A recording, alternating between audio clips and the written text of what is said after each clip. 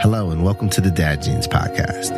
My name is Didon, and along with my co-hosts Brian and Harris, each episode will try to unpack, examine, and discuss the DNA of healthy fathering. While all three of us are fathers, the road to fatherhood has been different for each of us. It's our hope that those differences and the perspectives they bring will only add to the conversation. Thanks for listening.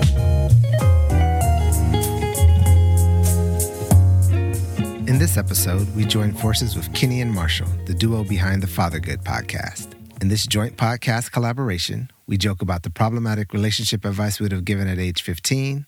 They discuss the similarities between improv comedy and fatherhood, and we share tips on all the things that 2020 has thrown at us. But before we do all that, let's check in. Fellas, what's good? Hey, what's going on? Hey. What's up? Harris, you all right there, bro? I know, man. Nah, man. No, I'm good. It's getting cold. Yeah, man. Like, welcome to, what's this, autumn? Is that what this is called? I mean, immediately. It's like the stepchild before fall. Labor Day came and then it was like, and you're done, son. 60. I assure you there's worse. I'm in California and the streets are on fire, dog. So stop complaining. I'm sorry. Is your sky orange? I heard about the floor is lava. You got the sky is lava. Yeah, man. Dude, it looks like somebody's filming Dune outside, but you know. Whatever. Man, how can you go to Fatburger and see the sky turning orange? That's rough. I'm not sure how Fatburger fits in there, but okay. Ain't that from California? Whataburger, though, they have an orange sign, right? So it just blends in. You just see two W's. Thank you for the save, Harris. There it is. There it is. Dropped me like a bad habit. Hey, man, I'm just trying to understand. Harris, what you been up to, man? Tell us about yourself. What's going on? What's going on? Oh, man. It's been good. So I'm a little bit of a self-help junkie. Okay. And there's this book I just came across. That's where I always say like armchair psychology comes from. So there's this book I just finished called The Anatomy of Peace. Shout out to the Arminger Institute, a little bit of free publicity. But they had this book called The Anatomy of Peace, and they break down how you see yourself and how other people see themselves, and like that affects how you treat people. And this whole concept of like being in the box, being out of the box. So they got 4 boxes. One is the better than box. Some people are like, I'm better than other people. There's the I deserve box. And then you have the worse than box. And then the need to be seen as box. And I figured out that I operate out of the need to be seen as box. And I was like, yo, it's bittersweet because it's like when you read something and it has you pegged so well and you kind of feel offended, like I thought I was original, and then realizing you just extra crispy.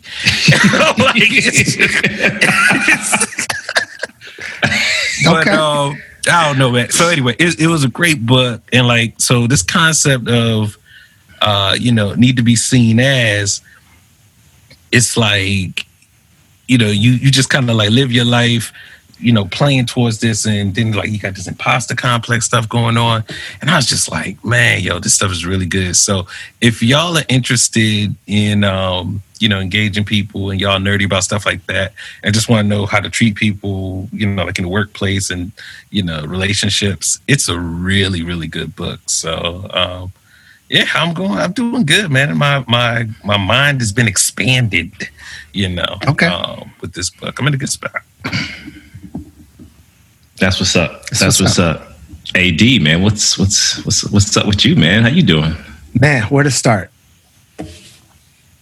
I'm good. First off, I came to California. My mother had some health challenges, so I jumped the plane out here. And she's doing well for everybody who's sent me messages. So I appreciate that. Good. But so I had the talk with Ella, and the question was, what do you tell a 9-year-old? How much do you tell a 9-year-old? I said, well, Grandbobby's having some health challenges, and she's in the hospital right now. So I'm going to check on her. And my kid is real thoughtful. The first thing she says was, do you want me to take her pictures down? Will seeing her pictures make you sad? I was like, no, I think about my mother all the time, so that won't really be a factor. And she said, well, do you think you're going to cry? Now, I got to take a step back because my kid has been hyper focused on me crying for the last couple months. And I said, I don't know. I don't feel like crying right now, but if I do, will you give me a hug? And she's like, yeah, Daddy, of course I'll give you a hug. And so I was leaving and she says, and if you cry when I'm not there, take a picture of it and text it to me. And I'm just like, all the compassion went right out the window. Gone. So it was never there. Exactly. Right. Exactly. I was going to say, dealing with a 9-year-old. So cruel. Kids are so cruel. You got to be ready at all times. B, what's good in your book, man? Oh, man. So, man, probably if we go back a couple of episodes, okay, I talked about Nas getting on his bike and not moving and telling me to push him. And the telling went to, Daddy, can you please push? And I knew that he had strong legs because he could kick the heck out of me. Bruh. And so yesterday I just took him out and he said that he wanted to get on his bike. And I'm just like, cool, man. We can just go ahead and walk around the neighborhood. And he has his things about wanting to go and see frogs. So he got on his bike and we buckled the little safety belt on the bike. And this kid just started pedaling. He started pedaling on his own. And you talk about a proud dad moment where I'm just sitting there watching it. Like I saw the process of not wanting to get on, sitting on, needing to be guided, to now he's doing it on its own. And sort of fatherhood just flashed before my eyes because just like that, this kid will be graduated from college, right? And so in that moment, I remained extremely mindful because I was really taking mental snapshots of all of this and just excited that I didn't try to speed up the process and it happened when it was supposed to happen. And he just felt like, oh, this is what we call Tuesday, Dad. I'm just going to see the frogs. And then the car came and I had to go ahead and get him right. But other than that, he just blew me away. And so that was huge, man. So that's the joy of the week, man. So, you know, I'm just glad that we're all connecting here. And it's funny how our stories are now being seamless with other episodes. So it's just a wonderful thing, man. Wonderful thing. No, man, that's dope. I just realized, like, you know, y'all talked about y'all kids. I was like, look, this is my standard. I mean, I think it's wonderful that, you know, on this fatherhood show that y'all got the bandwidth. But after my full day, I hear you. Talking about my D self. Well, and let me tell you this, Harris. I think you might get a kick out of this. So, you know, I'm thinking internal. I'm trying to be an empath at times, and I know I can't choose to be an empath, but I'm really trying to get in my feelings, right? And so Faiza and I started talking about our love language, and I was just like, "Love what? I love you," and it was just like, "No, there are 5 of them. Which one are you?" And I was like, I'm the 6th one because I don't know which one I am. And so we started looking at the different ones, and there's a whole test that you have to take, right? Yeah, I ain't taking no damn test. You ain't take the test? Man, I ain't taking that test. Bruh, I know what I am. I know what I am. Acts of service. Okay. Acts of service. That's 100. That's 100. That's 100%. Yes, yeah. Listen, I ain't teetering on I think I am. Because we were kind of talking, and she was like, well, you're not gifts, right? And you're not this, and you're like that. And I'm just like, I think I'm acts of service. And we talked about it. It landed on, you know what? I feel confident with what I am. I still haven't asked her what she is. I think I should. Hold on. Hold on. Dog, you missed the layup, bro. She went through all 5 to help you identify, and you was like, thanks. I was like, hey, you know the Packers playing tomorrow, right? Thanks. Oh, my head. No, that's not true. That is not true. That is not true. Too late. Kinda. Yeah, just too late. Edit that out, please. Oh my God. But I tell you this, like, man. That's what's up. Yes. Keep it moving. But I am, as we all are as Dad Jeans, we are so excited about the show that we are dropping today, because in the universe, the entities have a way of putting like minds and creatives together. And by way of the rabbit hole and ethos of fathering podcasts, we came across this awesome podcast called Father Good and started looking at the guest, reading some of the information on the Father Good podcast, and I was just like, man, this is pretty dope. And then I realized I knew one of the co-hosts, and I was just like, this is a small world. And so then that connected me not only to the podcast, but our friendship in Chicago, and us maintaining our friendship throughout the years, to now be excited to know that my boy is a father and they are doing their fathering thing with the Father Good podcast. But they have a special spice at which they are incorporating comedy. Right. And all fathers out there need to know that in fathering, you have to be able to laugh at your mistakes. And you also have to be able to laugh at your successes, too. And so without further ado, I want to go ahead and introduce our fans, our crew, to the Father Good podcast crew. Let's clap it up for them. Hey. Oh, thank you. Yo, Thanks for having us. Marshall and Kenny, let's get it. Yes. Beautiful. I know. I can confirm it. It's very hot out here in California. When you guys were talking about like, oh man, it's so cold. I was like, I'm like, sitting in a room with I have a fan like just off frame here, and otherwise I would be melting into the floor. No, man, it is so dope to have you guys here. And before we actually like just jump deep into the podcast, man, just tell us a little bit about who you are, how you guys met the Father Good podcast, and this awesome format that you guys have for your creation. You want to go? Why don't you? Sure. I mean, yeah, I'll go. So Kenny and I, we do comedy out in LA. Specifically, we were at a comedy theater, UCB, the Upright Citizens Brigade, and we got put on a sketch comedy team together back in 2010. Actually, it was 2009. November of 2010. I think it was it was 2010. It was 2010. Right. Yeah, I remember because I had to go back to Chicago like that January of that year. So like I did the first show, and then I got to miss the next was like I just got on this team. They're gonna kick me off. Oh no. No way. But yeah, that's how Kenny and I met on that team, and then they kept us together for like 6 years, 5 years. And so we were doing shows like every month. Yeah, every month we would do a different sketch comedy show. We had writers and stuff like that, and. Yeah, and then Kenny's wife got pregnant, and then my wife got pregnant. And then your wife got pregnant again with twins, because you really wanted to like one-up me. Like we didn't have another competition. This comedy thing is cutthroat, yo. It is. You got to be able to one-up, and so Marshall had two more. I just have one still. Like it was a mental choice too. I was like, yo, twins this time, let's go. Ready, break. I'm just trying to vision you focusing. Hey, look. I was I didn't want that visual right now. But look, it's there now. Deal with it. Yeah. I was on my Goku meditation. I was like, let's do this. It's a Gambuka. But yeah, like it's funny because both of us having kids around the same time, we're basically going through the same things at the same time while also trying to perform a show every month and all that goes into it and everything else, being a LA actor, writer, kind of situation. So it just kind of made sense. We were like, yo, we should and mind you, this was around the time too where like everybody started doing podcasts. It was like, hey, we should do a podcast. We should do a podcast. Do a podcast about us being dads.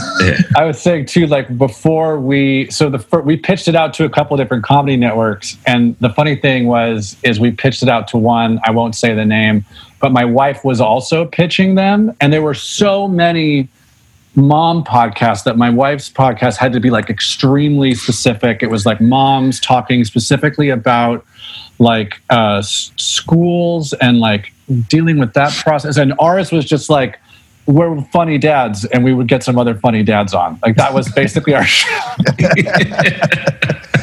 And what else? I love this idea. Sorry. Yeah. And then basically, I think the what happened was like the pandemic kind of kind of jump started. It was like, we're stuck in the house now and we're not doing anything else. And let's do it. Let's just do it. We have been talking about it. We've been talking about it for years and trying to see if somebody would help us like produce or something. And then we're just like, we're all stuck at home. Let's just start doing it. Yeah. And we know so many other dads who are funny, and we just have conversations with people about their experiences, which I'm sure you guys know, like at this time that we've been living in for the past 6 months now, there's plenty of stories to talk about. Yes. Oh yes. Some that we might even get into today. Oh, I'm sure. So we might even get into today. Yes. Get into all of that. Exactly. Well, now we have a relatively new tradition here with the Dad Jeans podcast, where we call it the question of the week. I'm terrified about it. I've listened to episodes. I'm terrified about this. Go ahead. Listen, let me tell you, they asked me, like I said, they caught me like a deer in headlights last time. I was like, okay. D caught you with one. Man, you had a great answer, but you did go last. Anyway, I digress. Yes. All right. So my question of the week. I was talking to one of my homeboys, and we were reminiscing on high school. And oh boy. I had this like horrible breakup. I hope no one from high school is listening to this, because I was simping. It was terrible. They were just like, yo, this dude needs. He took it there. Someone to mentor him. I need for that to be in the dictionary. Yeah, when the 15-year-old says you need a mentor, give you the older brothers, it's all bad. That kid is an executive director somewhere right now. You need a Tyrone. So anyway, so I had this horrible breakup, and we were talking about, it's like, so if you had a friend who was going through a horrible breakup, mm-hmm. what would you give them to help them through? Like, whether it's music, whether it's, X, Y, and Z. All of y'all have had friends who have gone through a breakup. How old are we? Yeah, I was going to say, point of clarification. Like now? Are we talking high school friend? Our frontal lobe is still soft. 15 to 20. I don't hang with too many 15-year-olds, Harris. Yeah, exactly. No, I'm saying back then. I want you to think of yourself back then. Okay. So don't be trying to give no refined, I'm so enlightened now. What would you have done back then to help your peoples out? Oh, well, oh my God. I don't want to let y'all into the world of how it was in high school, bro. 16-year-old Let's go. Oh, so you just broke up with your girl and you don't want to kick it? Oh, okay. Now, frontal cortex is a little bit more developed. Yeah, okay. All right, let me go first. Well, I'm supposed to go last. Yeah, you go last. Let's just jump right in here. Go ahead, Kenny. Help y'all out. Okay. All right. I'll go. D sounds like D's going to go. I think nobody wants to answer it, but D, you were. I don't know how to answer this. No. I will jump in because this is a true story. So I grew up in Pasadena. So several of my homeboys rapped. This is with me giving the air quotes, right? The Loonies? And nah. The Far Side? Young Mouth? And it was not uncommon to have the homeboy who is always doing the sad breakup raps because the girl dumped him or it didn't work out. So, the dude what I would give group. Correct. So what I would do is give that cat an audience, because nobody ever wanted to hear. It's like, dog, I'm not trying to hear your suicide raps about your bad relationship. Like, we were terrible back then, but I would give that homeboy a dope beat and an audience, and 20 minutes. After that, you got to get over it. That's a long freestyle, man. 20 minutes, yeah. Bro, because he wrote it on loose leaf paper and the pages aren't in order, so you got 20 minutes to get it together. So not only are you going to soften him up, you're going to humiliate him in front of his friends, because one of them leaflet pages is going to be out of order. He's going to be like, I love you, girl. You was my number. slap that fool in the face. Like, you know. One time, 20 minutes, get it in, and now we moving on. All right, man. I'm glad I didn't know you in high school, Jack. All right, who's next? Who wants that smoke? I'll go. Just because I think my answer is going to be the worst or like the lamest. I was pretty lame in high school, so I don't know. Like, I think if like somebody I know had gotten out of a relationship, I probably would have been like, "But you did it, man! Like, you had a girlfriend. Like, I'm not there. I don't have that." I've never had that yet. I don't think I had. You give me advice. I was just saying. I don't think I had my first one till like almost out of college, like a legit one. So I don't know. You're giving out affirmations. Yeah, I would have been like, "Dude, keep your head up, man." Like, fail forward. Exactly. Fail forward. Oh man, that was a good one. I'll go. So I think. You know, I played football, and that was, I mean, super toxic, masculine in high school. So I'm going to try to answer this in a PG form. But I think one thing I would have done is I would have been like, well, why'd she break up with you? And then asked my boy, hey, do you want me to give her a call? Have you be quiet on the three-way so you can at least know? You can at least know. Right. Three-way. Like remember that takes us back into the 90s, right? So I would at least do that, because if she was cheating on you and y'all broke up, then hey, you ain't got nothing to be mad. Let's go kick it. But a little high school espionage. You a jerk, yes. right? And you need to know that. But then the other thing I would have did would have been like, hey man, we got practice in a few minutes. Let's go to McDonald's. Let's get a number one. And let's go to practice and just forget about it. That would have been it. And then the savage thing, I would have been like, you know, she got some friends.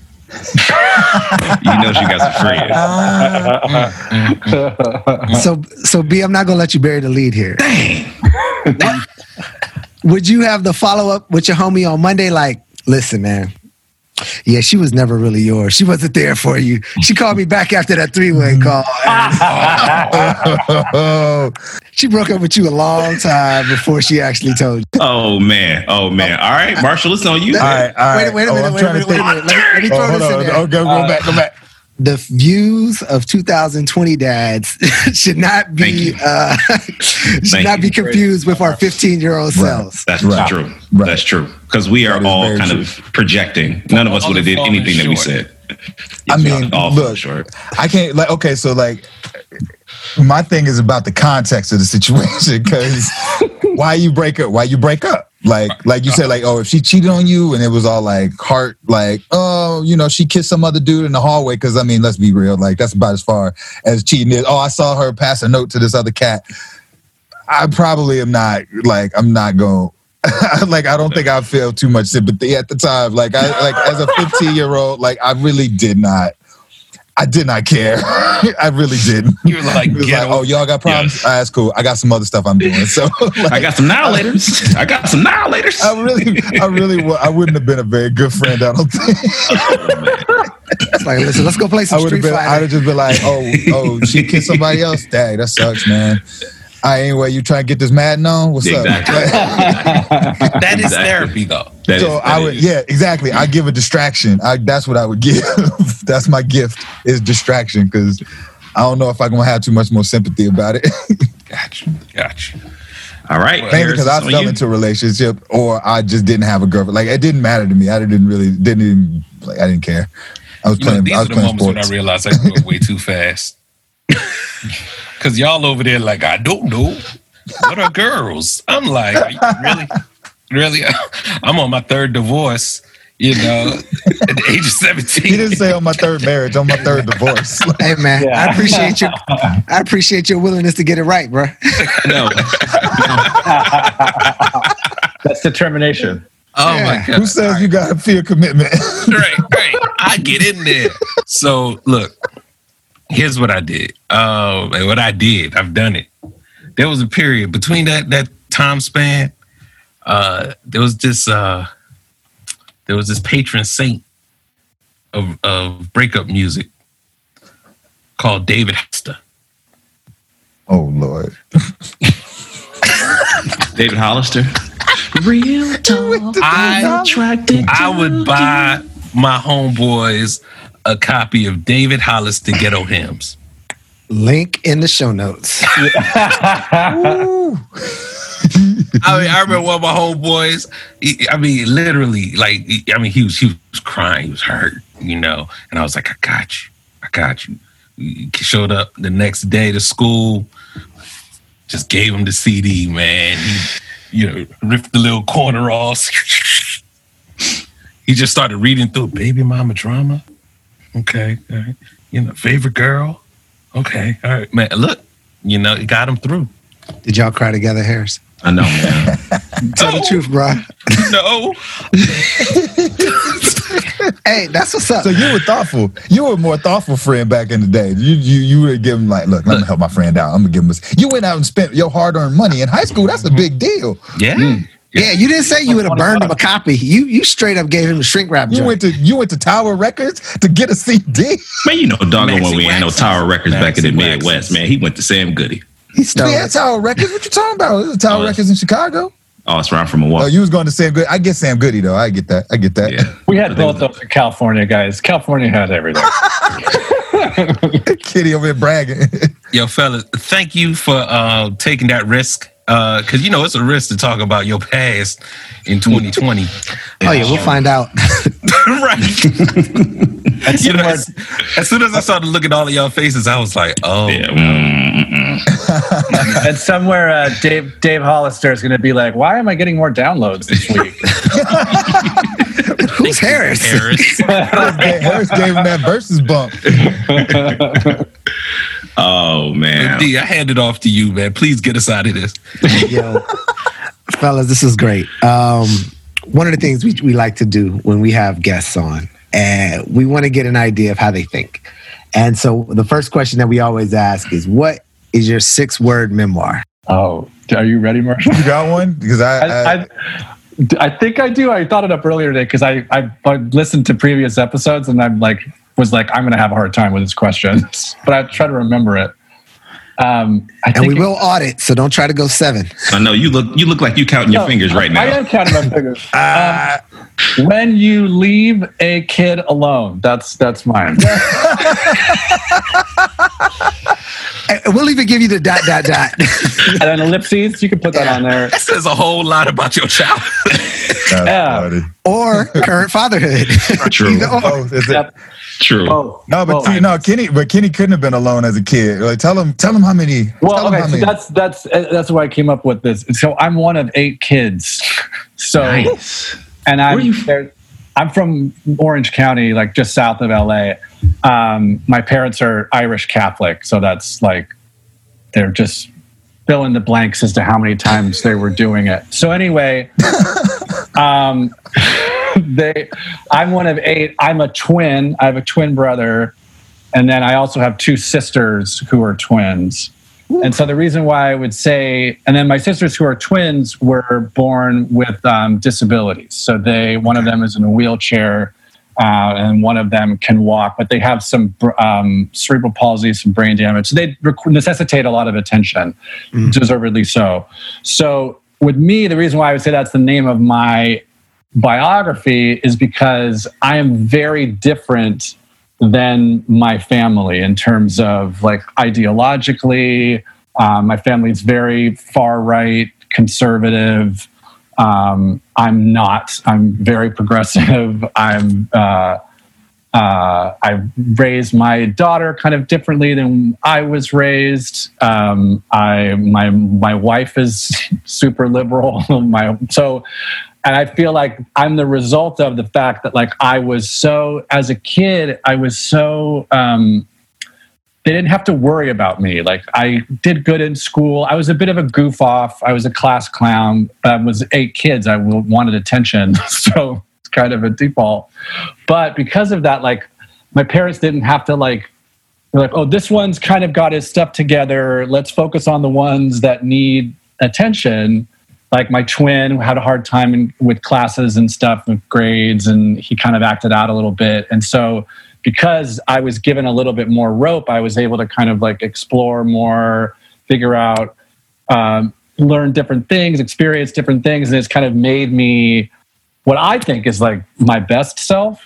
But it came from, had I been in an environment where I was maybe like what my daughter is currently in, which is like if I was an only child or something, I often think that I would probably maybe I still would be like a Republican conservative. I would have a whole other mindset, you know, but because I was left alone, I would kind of become this, what I feel like I said is my best self. So does that make sense? Did I do that right? No.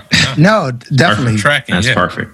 Being a parent is definitely a masterclass in resource allocation, particularly of attention. Oh, for sure. Like I don't fault in my parents. I mean, they had 8 kids, like, and they did the best they could. I just think like, because I could say like, because I only have one and I can focus a lot of my attention on her, I know that like, had my parents been able to afford that with me, I maybe could have turned out differently, or because there's been discussions about, you know, how can you not vote for this person, fill in the blank, who's in the presidency right now? And I would be like, well, they would try to phrase it as like, well, you know, that's not how we raised you. That's not how. And I would say like, look, I'm not going to, you raised me to think for myself and to follow things that I believe in and to have strong faith in my values. And those are all things that I have. I just happen to not watch Fox News every night like you do. So self-care. Yes. Yeah, exactly. God. Got you. All right, Marshall, you're up. You've had a lot of time. Yeah, Go ahead, I Marshall. thought about this. Here we go. All right. Outside expectations don't equal true calling. Okay.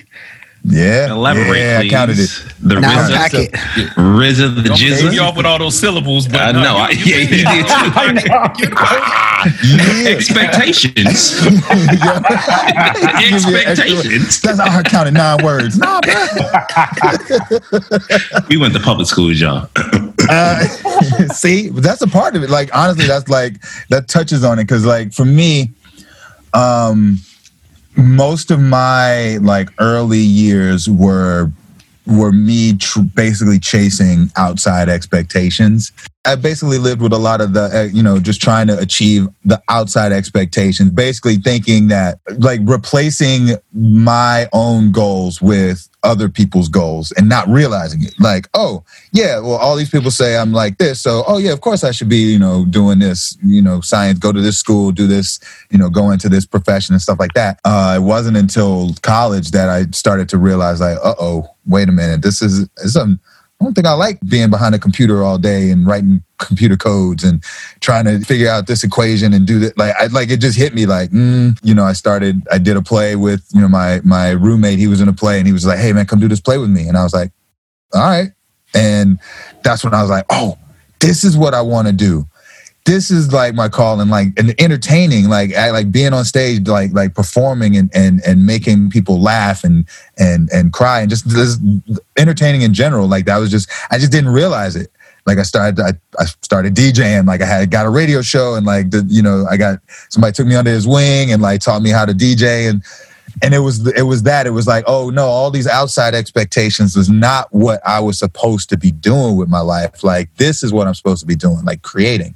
Being a creative person, like that's where my skills, like, yeah, I got other skills in other areas, but like, that's where my soul skills lie with creating and making people feel, good mostly, like that. So that's pretty much why those are my 6 words. It's like, just because other people expect something of you, like, nah, the outside expectations do not define you. To be seen as, see, full circle, yeah. Boom, family, expectations. With your syllable self. With your syllable self. No, and it's good that you figured out that at a very young age because there's some people in their 50s who still haven't figured that out. So I mean, do you still send gifts to that roommate? Did you take his That's funny. I never even thought about it that way. I mean, I gave him a gift. He was one of my groomsmen, so Nice. he got a gift then, and I bought him some stuff. Yes. Nice. Well, no, that's real talk. That's real talk. And so, as with the traditional format of the Dad Gene Show, wherever this goes, organics, that's how we just want to kind of just throw it back and forth, man. And I love the energy that we got going on right now. And I know that you guys spoke a little bit about how the Father Good podcast came together. But as you guys think about impromptu theater and comedy and sketch comedy and being on the stage, how do you pull from that experience any connections to what fatherhood is all about? I mean, the best thing that I think in terms of like actually dealing with my actual child, you mean? Like parenting? Yes. I think there's this thing from improv where improv is all based on taking what's in front of you. And it's always the last line that was said. So even if like, you know, a scene starts, Marshall and I are doing a scene and we get a suggestion of like, I don't know, carrot or something. And I have an idea in my head of I'm going to be this guy planting a carrot. But then Marshall talks first and Marshall says something totally different. I have to drop whatever's going on in my head and immediately use that exact line that he just used. And that's what we're doing. And so that feel like in terms of parenthood, you cannot come in with like, you can try to be like, this is what we're doing, but you have to be able to let some stuff go and be able to be flexible. Because if you're going to be so regimented, and I'm doing this every day with, you know, homeschooling and stuff, you know, you can try to put a schedule up and be like, this is what we're doing from this time to this time. But if you have to be able to like move on that and be able to be like, let's just deal with what's right in front of me here and go from there. And that's what I find. I don't know what you think, Marshall. Yeah. I was thinking that exact same thing. Is like just being in the moment. Like in being in like when you're in an improv scene, and the best improv comes from when you're reacting in the moment to what's happening in front of you with an emotion. And so like, that's definitely a huge thing. Another thing is just being able to like let go and play, you know what I mean? Like when you're on a stage and you're improvising, like something might come up that just might be ridiculous. And if you're not willing to let go of like any, humility, like if you're open to play and just have fun with it, then that usually makes a really good scene. Everybody, like the audience has fun when you have fun. And it's kind of the same way with the parenting too. It gives you that ability to like, when the time is right, hey, let loose, have fun. You know what I mean? You're able to connect with the kids better. And then they see you as more than just that like big person that tells me what to do. You know what I mean? It allows them to grow emotionally, especially if you know how to play, if you can play with them and let them kind of dictate the play, but then you can incorporate, you know, real life lessons while you're playing, you know what I mean? Like, oh, hey, I know you really want, you know, me to do this thing, but this doesn't make me feel good because it hurts because you're heavy and you're standing on my, you're able to like, hey, so please, you know, think about what it's going to feel good or hurt me before you do it and stuff like that, where you can like sneak in those lessons while you're playing the game because you're just fully immersed in it. It's like, you're not a kid, you know that, but you're able to just let go and have fun, and they can like have fun and let loose too, learn some stuff. That's what's up. How old are your kids? 6 and the twins are 4. Okay. And then boys, my daughter's 7. Okay. Yeah. And my oldest is a boy, and the twins are girls, but they're not identical. So it was no split. It was double egg time in the piece. Just so y'all know. Just so you know the science about this. Right back to it. I ain't afraid. Honestly, I think that takes even more focus.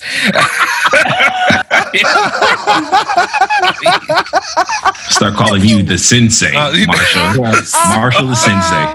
You can use as many syllables as you want to from here on out. No, don't be fooled, man. We was both like, not twins, no. That is like my. I'm gonna keep it 100. No, we was both like, no.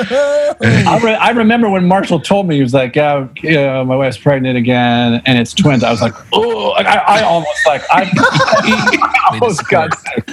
Like I felt bad, almost felt bad for him. It's like, oh no. You know what it is too? It's because we live in a world of people who, like, most people have siblings. And I'm an only child. So to me, I was like, we good. He's fine. He'll be fine. He'll turn out like me. He'll be fine. And my wife, who's like one of three, is like, no, he needs a brother or sister to play with. And I'm like, I don't understand. Like, why does everybody with siblings think that kids need more siblings? Like, no, we cool rolling solo. Let's go. So then twins.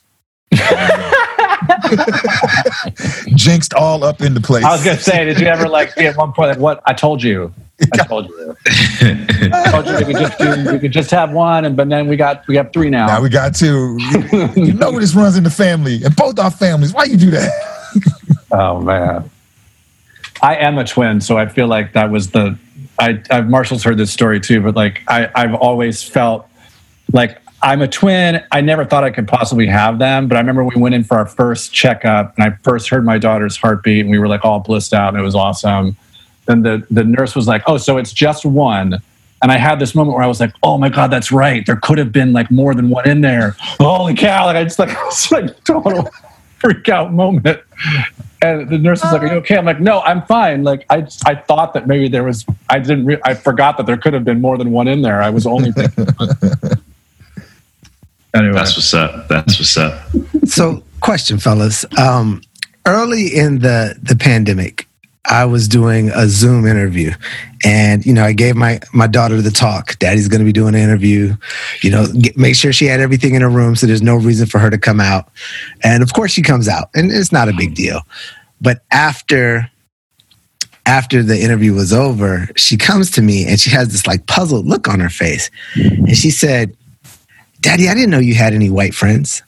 And I was like, wait, what?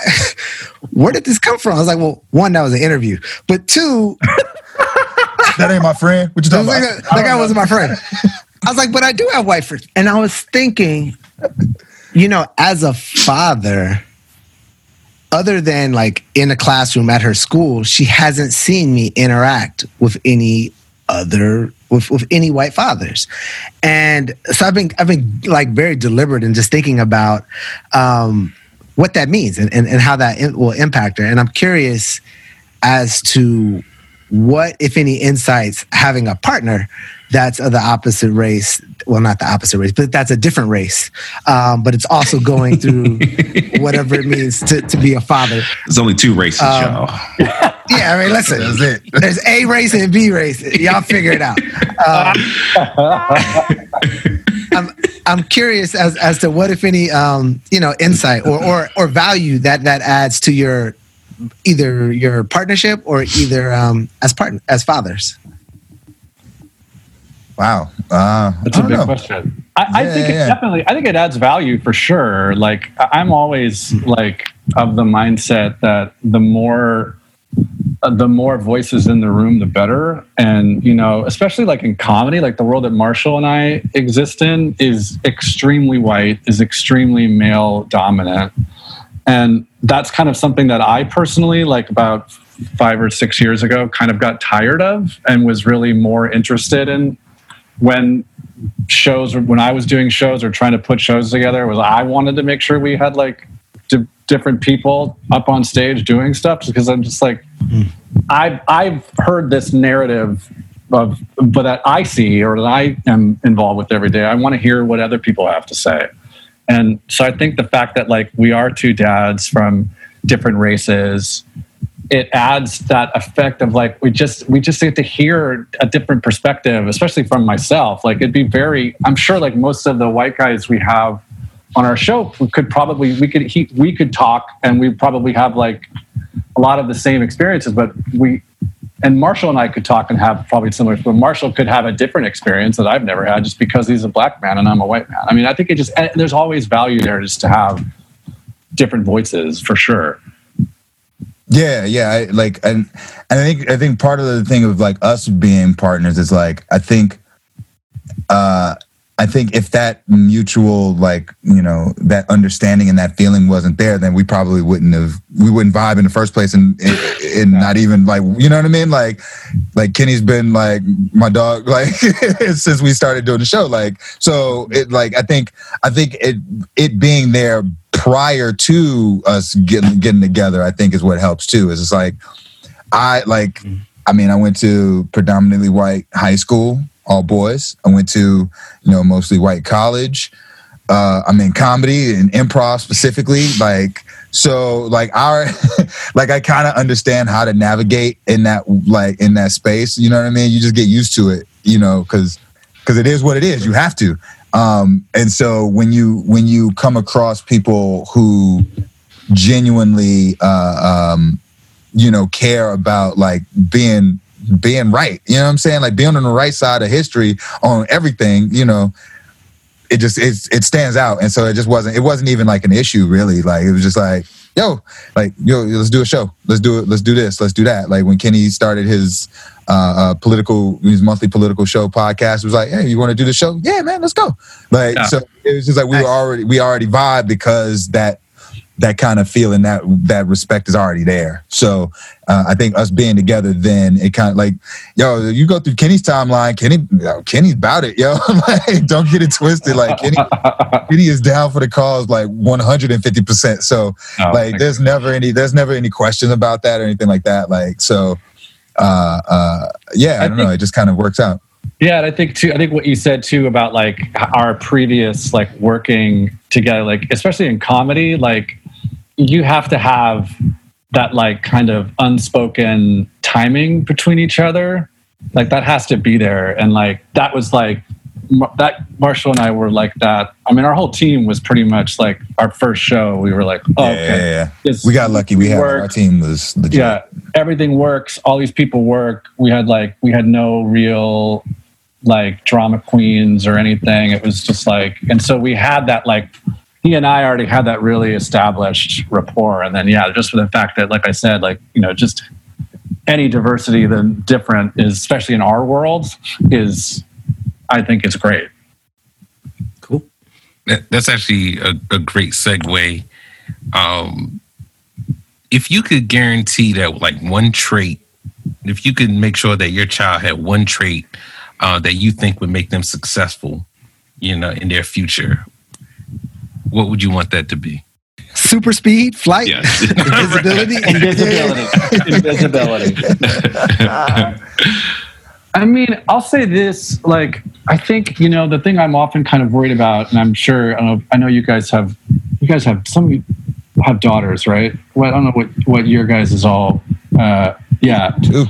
Having daughters, like, I'm always like concerned about, you know, what their future, what her future is going to look like, especially like, you know, the patriarchy is so strong, and I'm always constantly like concerned. So I'm concerned about like college and what's that going to be like? What are guys going to be like?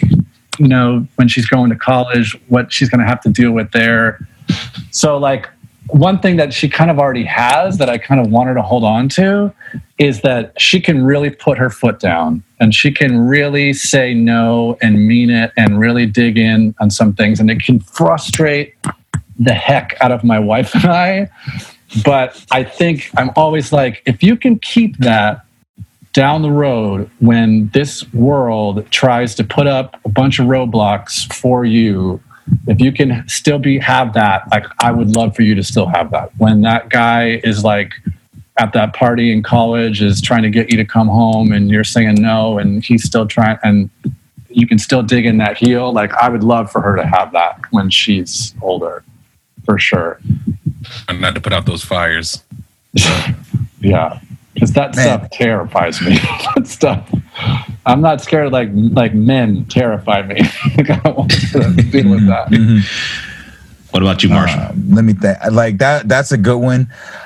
I mean, if like, honestly, and it's funny because I'm saying, if I think about it, I want to say thoughtfulness. And not just thoughtfulness and like being nice to people, like not that, just like that. I'm like genuine thoughtfulness about every situation that they're in and everything that they do. So that includes like thinking about how other people feel, how other people are going to react, but that's also thinking about how you feel about something and thinking about being thoughtful in the ways of like, how can I express how I feel right now? How can I like get what I need while also being like a collaborative partner in whatever relationship, whatever experience this is? You know what I mean? Like, I think genuine thoughtfulness, if I want something, how can I like sitting down and thinking, how do I get that thing? How do I like, what steps do I need to take in order to achieve that goal? Like that kind of thoughtfulness too, because I think that will encompass like all the situations like, oh man, I want to be able to protect people. So, okay, I guess I'm going to need to do X, Y, Z.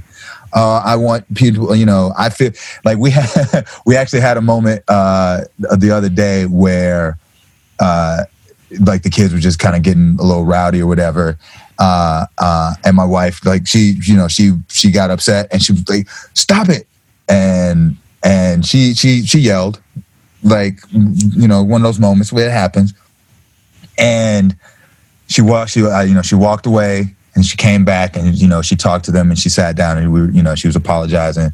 And my son, my oldest, he said, when that happens, and he was saying this, like holding back some tears, but like, no, I'm gonna say this. Like, I need to say this. It's like, when that happens, I want to run away, but I know that I need to stand up for myself. Oh, wow. Yo, like, took me out. Took me out. I was like, deep, don't they? Like, yo, hit me with the deepness. And my wife was just like, yep, yeah. And that's the kind of thing I'm talking about. Like, he was thoughtful enough to be like, man, I'm shook right now, but I gotta say, hey, don't talk to me this way. Because that's what he did. He stood there and was like, you can't talk to me. Please don't talk to me this way. Like, don't yell at me. And that's what he did. He was like, that's why that's the kind of stuff I'm like, okay, cool. That's what I want. I want him to be thoughtful enough to know how to stand up for himself when necessary, but to also know how to navigate those relationships and stuff. Like, if he can do that, then he can handle and tackle any problem. So. Hey, listen, your son is in a place where a lot of us at 6 weren't, because if my mama said something and I stood up, she would have said, you better go run. You better go run. Don't talk to me like that. How belt, a switch, or extension cord? Which one? Exactly. I know it was one of the 4. Exactly. Because I had 3 in my house. We just didn't have no trees. Exactly. And so we could probably are safe to say that we all probably grew up in a similar era where we needed to go to high school and then go to college and major in a career, right? Whether it was doctor, lawyer, engineer, you even alluded to that a little bit, Marshall.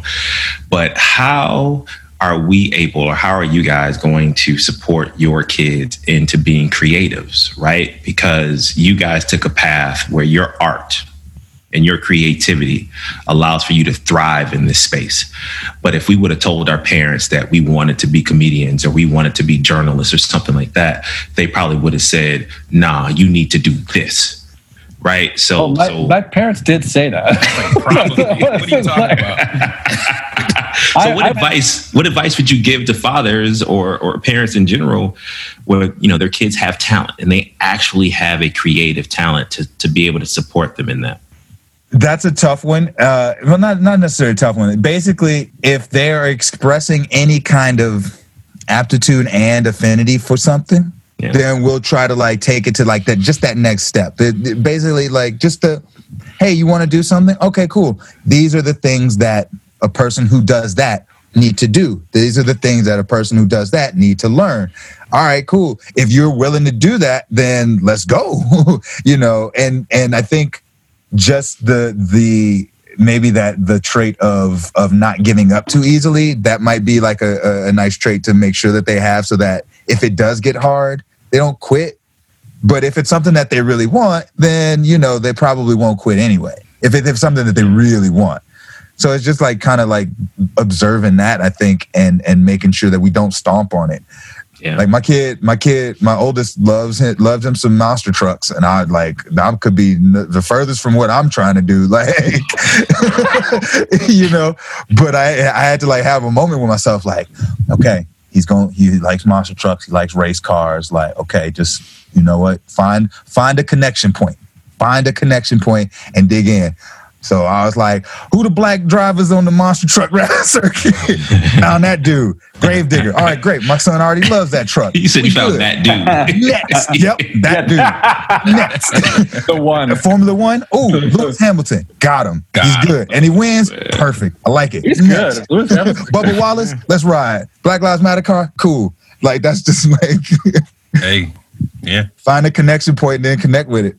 Yeah, I totally agree with that. I always feel like, you know, our daughter fluctuates. My wife is also an actor, and we actually met doing comedy, doing improv. So she knows that, like, that's our world, and, you know, acting. And I had to tape an audition for my wife this afternoon in our living room while my daughter was at school. So she knows that that's what it is. And so we've always just tried to, like, if there's any interest, like Marshall said, like let's explore this, like, and let's see how interested you are really in it. And like, it's really easy to be like, oh, I want to be a star and I want to be famous and that stuff. But it's like, but we try to explain that it's work. Like, you have to do work. And, you know, so she's really interested in like art.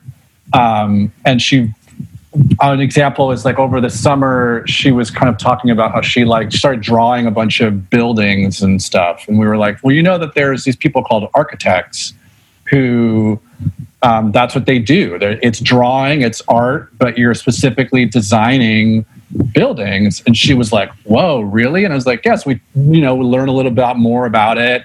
And then started giving her like cardboard boxes. Like, you know, you get like because we're all getting 1,000 things delivered to our house during the pandemic. And so she started taking like Amazon boxes, and like, if I put this on top and tape this up here, it kind of looks like top of a house, and I can do this. And she literally started building. And so we just try to be like, okay, look, here's some more cardboard. Or did you know that if you like take these two things and put them on top this way, and then if you put something behind it, that can structurally hold it in? And she's like, cool. And she like would learn about. So I'm always just like, if you find something that is of interest, that sparks, especially on the creative side, like heighten and explore. Like, that's another improv thing, like heighten and explore. Like, we found something here that's interesting, that let's where can we move this on? And then if they cool off and they're not interested, then you're like, great. I will say, funny thing is, over the summer, they had like, her school offered some classes, some like after school classes, and we let her pick one, and it was like chess or hip hop or drawing or whatever. And she told us, and she said, I want to do improv. And my wife and I were like kind of proud, but also kind of terrified, because like, is she just going to be like a star, or be like this person who thinks she's going to be a star? And is she going to go on this path? Because and Marshall will attest, it's hard. We hear no way more than we hear yes in our profession. And it's like a hard thing to kind of see your child maybe go down that way. But, you know, I would rather teaching them the skill of how to pretend even better. Like, man, they'd be tricking you all day. Yeah, exactly. There's that. That's where my mind went with that. It was like, oh, right. Look. Good. I don't know if she's telling the truth or not. Like, cause like Kenny knows this. Like, there comes a point, and like, if you stick in improv for like a long time, like you go through classes and you do this training, and you're like in the community, and so like most of the people you hang out with, improvisers and stuff like that, you do get to a point where you don't know if the conversations that you are having are real or not. You like there comes because at that point everybody's doing bits. Everybody kind of knows like the structure and the language of improv, and everybody kind of knows how to do it and you know, do it seamlessly. And so then there will come a time where you're like, I'm having like 4 out of 5 conversations are just like complete and total joke conversations that neither person wants to give up because you are trained not to let it go. Yeah. You just like it's just stuck in your brain. I gotta keep going, and you won't let it go. Yeah. That whole conversation was BS. And there's always like one person who brought their like significant other who's not in the comedy world, just kind of sitting there being like, I don't know. What's going on? This is miserable. Yo, back in the day, I took I brought the homies to an improv party, and they was like, and everybody was all joking, and they were just walking around like, what am I looking at? What is happening? Like, who is doing? What is this bit? Why are you letting them talk to you like that? Like, oh, why are you talking to them like that? Oh, wait, hold on. Like, did you just say that to that person? Oh, no, it's cool. It's cool. Don't worry about it. Oh, man. I was on the phone with my daughter the other day, and she asked how everything was going in California with her grandmother. I was like, oh, everything is fine. And she said, are you exercising? I was like, yeah, but there's a lot of smoke. And she's like, why is there smoke? I was like, well, the hills are on fire. And I forgot that I grew up in Southern California. She didn't. So she's like flipping out, like, what do you mean the hills are on fire? And it just occurred to me, I was like, man, I did not expect to get into a climate change conversation now. And I'm curious, with everything that's going on in 2020, what are some of the tough conversations that you guys find yourselves in with like 7-year-olds and 6-year-olds and 4-year-olds? I think the hardest thing is like just explaining like at certain times like why we can't go outside. Like that's been something that came up just in the past week. Was like we can't leave that window open. The air quality is so bad. Or like back in May when like the uprising started over George Floyd. Where we live, curfew was put on at like 4:00, which was not right. There was nothing going on in our town, but people were so worried. But anyway, my daughter wanted to go on a bike ride. She's like, "Can I go out on a bike ride?" And it was like 3:45, and I was like, "Well, I mean, we can't. We have to be back by 4." And then it leads to a conversation, and we've always tried to be like, we're not gonna try to shelter you from what's going on. Like, we're going to talk about what's happening. The reason why we can't go outside right now is because there's terrible fires that are burning down people's homes. We're safe here. We're fine, but just, these fires, and so it's creating smoke. Or these people are out on the streets protesting because there are people who are not being treated fairly by the police. Like, we try to be as very upfront because it's just like kids can... we can give them a lot more credit than what often is. Kids are very aware as to what's going on. They're very sensitive. So we're just like, why? But it's definitely a lot of questions about like why we can't go outside lately. I don't know. What's your experience, Marshall? Oh man, well, I feel like my kids are weird. Because don't get me wrong, my daughter's weird too. No, it's because I feel like they understand it more than they should for being like the age that they are. It's weird because they will completely talk about coronavirus very casually. Like, yeah, the thing with the coronavirus and that. Like one of the twins, like her thing that she hates the most about coronavirus is just that like she can't talk to other people as much as she wants to. Like, anytime a car drives by and like we're outside on the porch or in the yard, like somebody's walking on the street, like walking a dog. Hi, I'm Kalia, and this is my sister, and that's my brother, and we just did this, and somebody took a poop just now. Like, she will just start spewing everything because she just misses those interactions. But they understand. Like, it's weird. They get it. Like, hey, all right, put your mask on because somebody just is getting too close, or somebody just rang the bell, or Aunt Carolyn, is coming to say hi, put your mask on, 6 feet, air hug. And so they kind of understand. So they don't really complain they complain, but like it's not from a lack of like knowing like, hey, there's a virus, and I think part of it too is like we pump them full of PBS Kids and they get a lot of like science stuff. Daniel Tiger. Hey, Molly D from Tiger, Denali. D Tiggle, he drop knowledge, yo. It's okay to be angry, but it's not okay to hurt someone. It's a beautiful day in the neighborhood. Bruh, like PBS laid it down like for real for us, and so like they good, like they know about the science. Like, yeah, it's a virus and people get sick. All right, cool. You know, like you got to stay away and you got to wash your hands. You got, and it's weird. And you were talking about Dada, you were talking about your daughter being worried about you and then being worried about your mom and everything. Like my girls don't, like, death to them is nothing.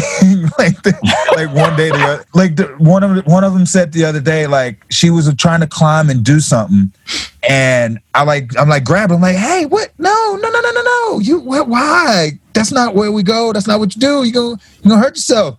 It's like, why can't I do it? Because I don't want you to kill yourself doing this. And she goes, but we're gonna die anyway. What? Like, and I was like, no, this cannot be how you feel about it this early. Not this early.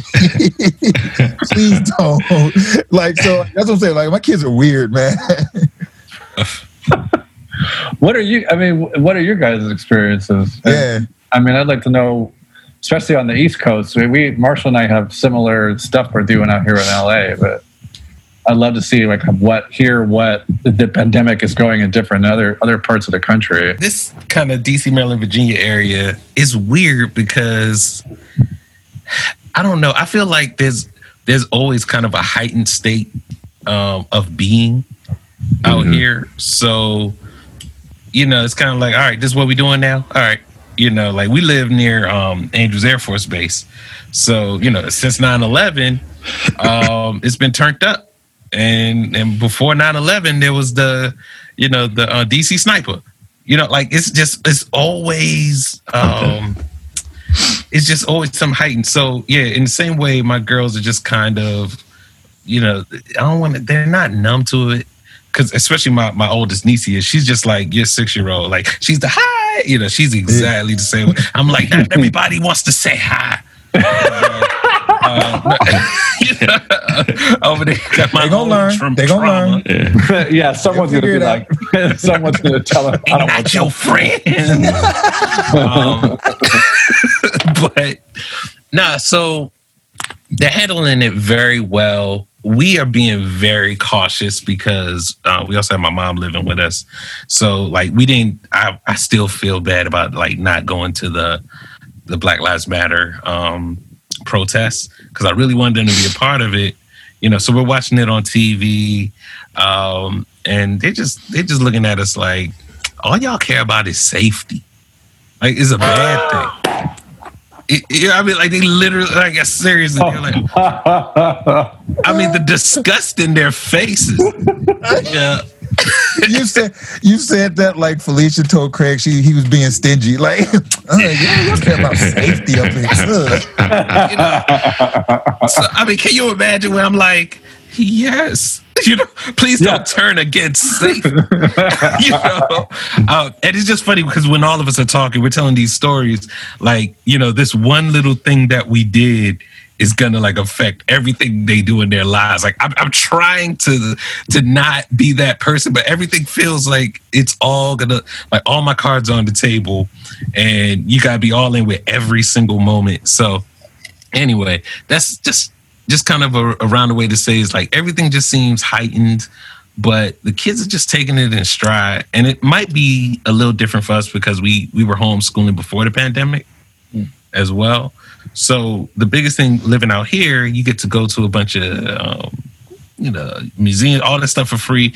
Nah, it's on the camera now. So I'm just trying to keep my kids, healthy and safe when they don't care about safety. A hell of a thing to rebel against. Bro, listen. Thank you, Corona. So my daughter is a little different as well because she watches Morning Joe, right? And so okay, she's how old is she? She's 9. Oh, and so I gotta watch my Morning Joe. Yeah, and so she has 90% of the story, 0% of the context, right? So the majority of the time I'm spent trying to give her backstory about it, things aren't exactly as bad as they seem. They are terrible, but they're not exactly as bad as they suggest. I said, but and what I always try to end on is, what can we do, right? Because I don't want a kid who's hopeless, and I think that's the fear when they have so much information, right? Because I would rather she didn't know so much, but it's natural for her, and so we spend a lot of time. Okay, so what can we do? All right, we can pick up some trash. And I don't want to pick up trash, but hey, you know what? My kid came up with this idea, and this is how we can help the community. Let's at least pick up trash at the clean park, not the one. But welcome to the East Coast. Yeah, so I mean, pick up that clean trash. Yeah, that dirty trash. Let's get the wrapper and like the old tennis balls. Let's not go too deep in those bushes. But yeah, so it's real though. It's a balancing test, right? Because you want them to know, but you don't want them to know so much. Because I still want her to be a kid. Yeah. But part of her childhood is watching Morning Joe. So it's a little interesting too with Nas, right? Because Nas is 2, and I'm a transplant, so I moved here, as you guys know, from Chicago. So this area is still relatively new to me, right? So I went from like being in a place in Chicago that had its own challenges, but it was blue, right? And to come here where it's like it's blue, but 15 minutes away, it's not. Right. And so I'm still just trying to get used to what this area is, because it's lukewarm South. Right. It's lukewarm South. And you're meeting people from all over the country. And so they're bringing their perspectives, right? They're bringing their ideas. They're bringing all of these different things. And most people that you engage with, you have to ask yourself, how long are you going to be here? When are you going to be deployed? When are you moving? You're a transplant, so on and so forth. So establishing relationships is very tough out here. But Faiza and I, we've made it a job of ours to engage Nas in what is currently going on, whether we're talking about it with each other and he's at dinner. Right? We're pouring into him, whether it is through art or through music, individuals that he could look up to, right? Or individuals that connect to his background with him being biracial and interfaith. We took him, Faiza went ahead and organized a George Floyd rally here in our neighborhood. And we had Nas out there with a Black Boys Joy t-shirt and holding up a sign that says, Black Lives Matter. And, at 2 years old, you could say, is he going to remember that? Who knows? But I'm going to go ahead and plant that seed, so that, we have the baby girl, and she's going to be here in December. And so you can only imagine that this is all kind of brewing in her as well. And so we're still kind of learning and identifying, and I have Don and I have Harris to kind of bounce some ideas off of too, because I just may say, look, man, I just need to be around some Black people. I just want to take my son to be around Black people. And Don may say, hey, got a spot for you in DC. Or Harris might just say, hey, why don't you just come on out here? We cooking in the backyard. Let's just build community that way. So I want my son to be a part of knowing that there are things out there that he can do on his own, like a Morning Joe, but people are going to be expecting for you to bring who you are to, and to be proud on the shoulders that you stand on, being who you are, man. So, this answer might be different when he's 8, but for right now, I just want him to know that he is intelligent, that he is creative, that he is smart, that he is loved. Right? Because you can't take those things away when you release him to the world. So we just got deep all of a sudden, man. We just got deep. Oh, no, that's deep. Yeah, actually, it was funny because you said that and it reminded me of something I heard. Somebody was asked a question about how they are able to speak and navigate these issues, like racial issues. So intelligently, and so, but like but in such a different way, without the emotion. And his response was that growing up, he never came from his identity never came from the slave, like, didn't start at slavery. It started before that. So the learning of the history wasn't like, oh, we were slaves and we got freed. It was like everything else before that, Egypt and all that. So he felt like that was a big difference in the way he was able to, absorb everything that goes on, everything racial that happens in this country, is because it's like, I'm not coming from this like place of us having to overcome. I'm coming from a place of we just got to get back to. And that's what I mean? And that's so funny that you say that. One of my boys was on IG and he was just dropping picture upon picture upon picture of like prominent, influential Black figures, right? So Serena and Venus Williams, and then, somebody else. And I wasn't responding. But then he dropped a picture of York. And York was the enslaved man that was on the Corps of Discovery with Lewis and Clark, who essentially was the brains behind the whole Corps of Discovery. What is something that you like say or do or have said or done as a parent that you either swore you would never do that your parents did, or something that you wanted to do that your parents did? You know what I mean? Like, oh, my parents did this, I want to do this. Or my parents did this, I swear to God, I'm never doing that. And then have you done it since then? That's a good question. Uh-oh. All right, go ahead. Hit it. I'll jump in. So my mother at one point in her life was a paramedic. And it was, I was the only child, single parent. And all the notions of like a mama's boy being like coddled, none of those took place, right? If I came in the house with like blood gushing out of my legs, she'd say, "You know where the first aid kit is? Don't bleed on my floor." and I was just like, how could you be so cold? I was like, "But you're a paramedic." She's like, "That's how I know that you're not really hurt." So she got you. Yeah.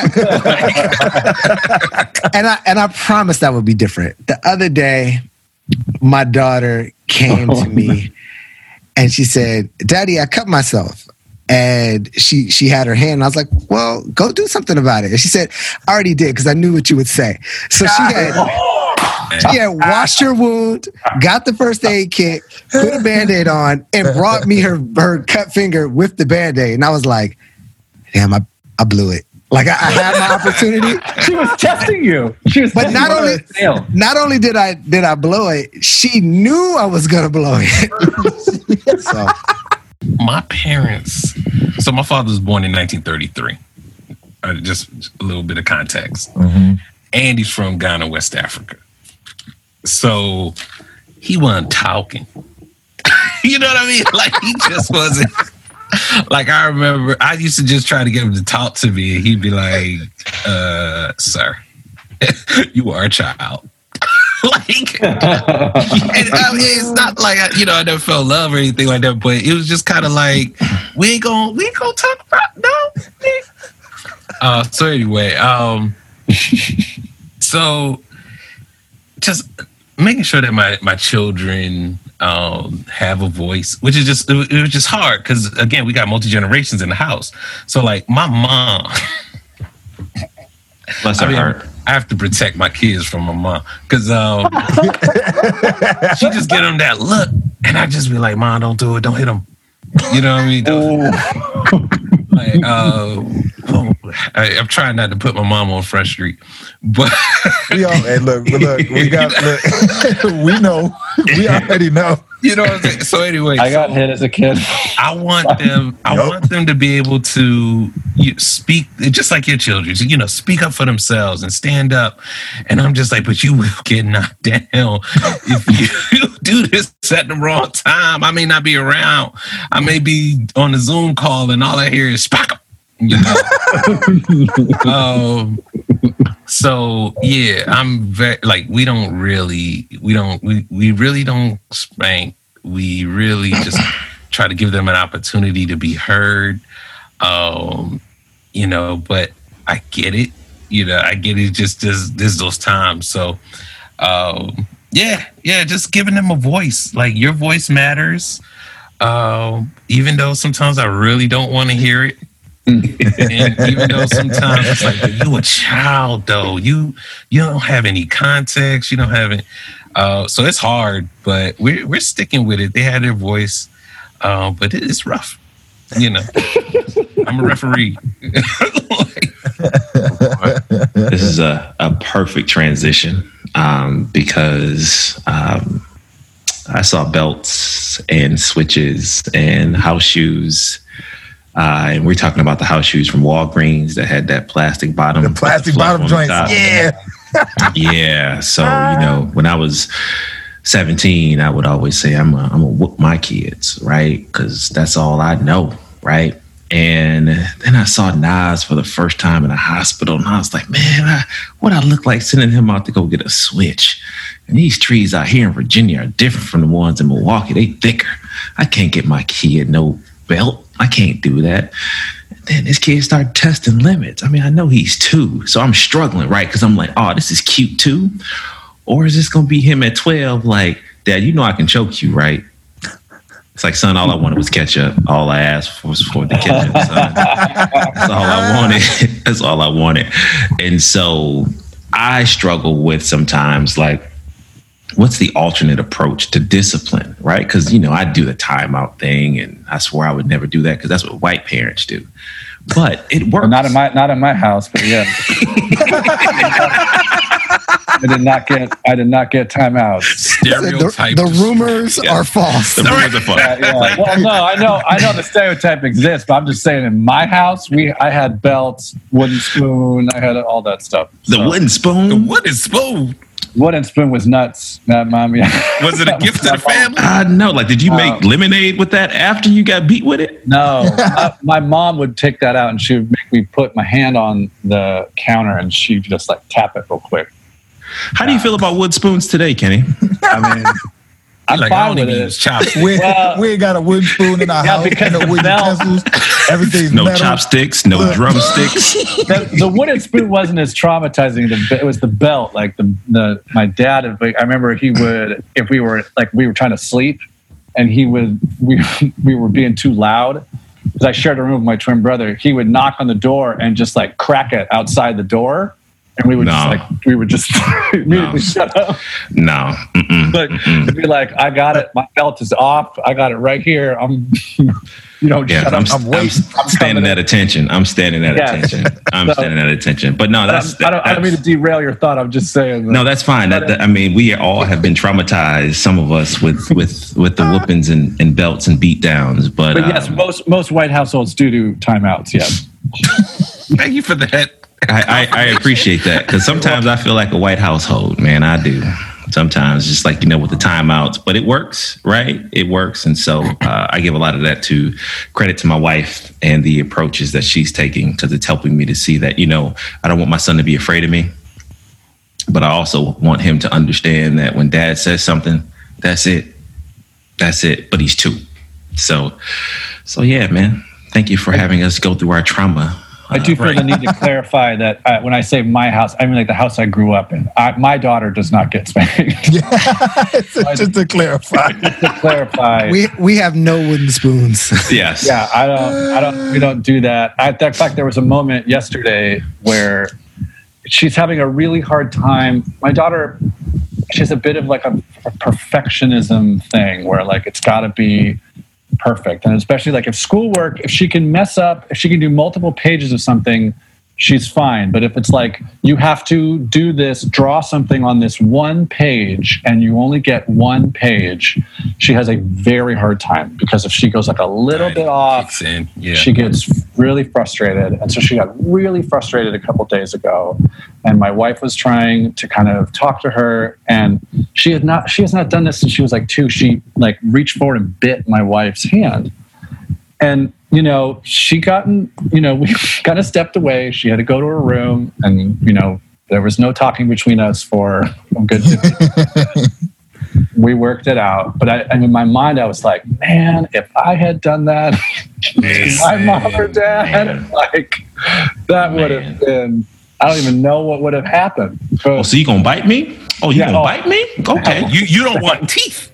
Yo, look, my mom had me at, like, I took martial arts when I was like 11. Like, my mom had me in like the summer karate class, like, boy, go do something. And so, like, I was in like a karate class over the summer. And like, no joke, like, my mom is 5 foot, like on a good day, she was 5 feet tall. So like, by the time I was like that age, I was already like looking down on my mom, like, okay, cool. And I remember I did or said something smart, and she came with one hand, and my like the training kicked in, and I blocked it. And so then she came with the other hand, and I blocked that. And in my mind, I was like, oh snap, it worked. But then I was like, oh no. And like in that instant, she looked me dead in my eye, and she flipped it on me. Like, I don't even know how she did this, but she flipped it on me. All of a sudden, she was holding me by my shoulders. And I was like, how did I get here? And she was like, don't you ever block. And I was like, yo. And then, but then from that moment on, she never tried to hit me again. Oh. That was the moment she didn't try. But in that moment, it was like, oh, snap, I messed up. And she let me know I messed up, but then she didn't try that no more. Well, wild boys we are. Wild boys we are. It's kind of sad that it all goes back to physical violence. So like, I'm over here like, well, I guess not Dida. Dida, you're in like, I guess, I don't know, but the rest of us, man. Apparently, I'm just, I'm disconnected because I didn't even tend to her wound. But so I'm on. Good point. Maybe if I was spanked, you ain't gonna bleed out. But I think it's like you were saying, Brian, like I would never, like when my daughter did that a few days ago, I would never lay a hand on her just because when she was born that day, I think by the time we were going to have kids, we got to that point, I think my wife had said, my wife was not spanked as a kid. And we knew that wasn't something that we were going to do. But I was like, I don't know, like you're going to be in that situation. You're going to get that frustration. I don't know. But then when the second I saw her, I was like, a little kind of click in the back of my head. It's like, oh yeah, no, I'm not going to do that. Look at this. Like she's perfect. This is perfect little being. Why would I ever do that? But it was just thinking about it afterwards. That whole, when she bit my wife, I was like, oh man. Like a half hour later, I was like, man, my dad, I couldn't even like put into words what my dad would have done. I wouldn't have even done it probably. I hear you. That's it. I got out of the house. I knew what would have happened. Well, listen, man, I tell you, this has been absolutely fantastic. The synergy, the collab. I mean, this is Rough Riders and Rockefeller getting together. Seamless. The DJ Clue mixtape has just dropped. But I tell you this, Desert Storm. But I'm so glad that the Father Good crew was able to kick it with us today. Why don't you go ahead and let the world know your handles, man, and how they can find you. So you can find Father Good Podcast on Instagram at Father Good Podcast, on Twitter at Father Good P, and then on Instagram I'm at Mr. Happy Givens on Instagram and Twitter. And I'm at Kenny G Stevenson on Instagram and Twitter. And I just deactivated my Facebook account this week, so no longer on Facebook. Screw you, Zuckerberg. I watched that doc, the new Netflix doc called The Social Dilemma. Oh. Which, if you have, we all have kids, and they're all eventually going to have phones. Like, it's worth watching because it's terrifying. Oh boy. Okay. Great marketing. Yeah, watch this movie. It will scare the S out of you. Watch it though. These show notes are going to be robust. Right. Yeah. Yes. That's great, man. Well, listen, we thank you guys. We definitely want to encourage our listeners to check out the Father Good podcast. We're going to drop this episode together. And so please check them out follow them, listen to them like you listen to us. If you love what they're doing, give them love, give them 5-star reviews. If you don't, that's all right. Tell somebody else. Still give 5-star reviews. Yeah, 5-star reviews. Check us out. We're the Dad Jeans Podcast on Instagram and Facebook. You can email us at info@dadjeanspodcast.com. Stay safe, stay sane, do good. And until next time, peace. Peace. Take care, y'all. Everyone.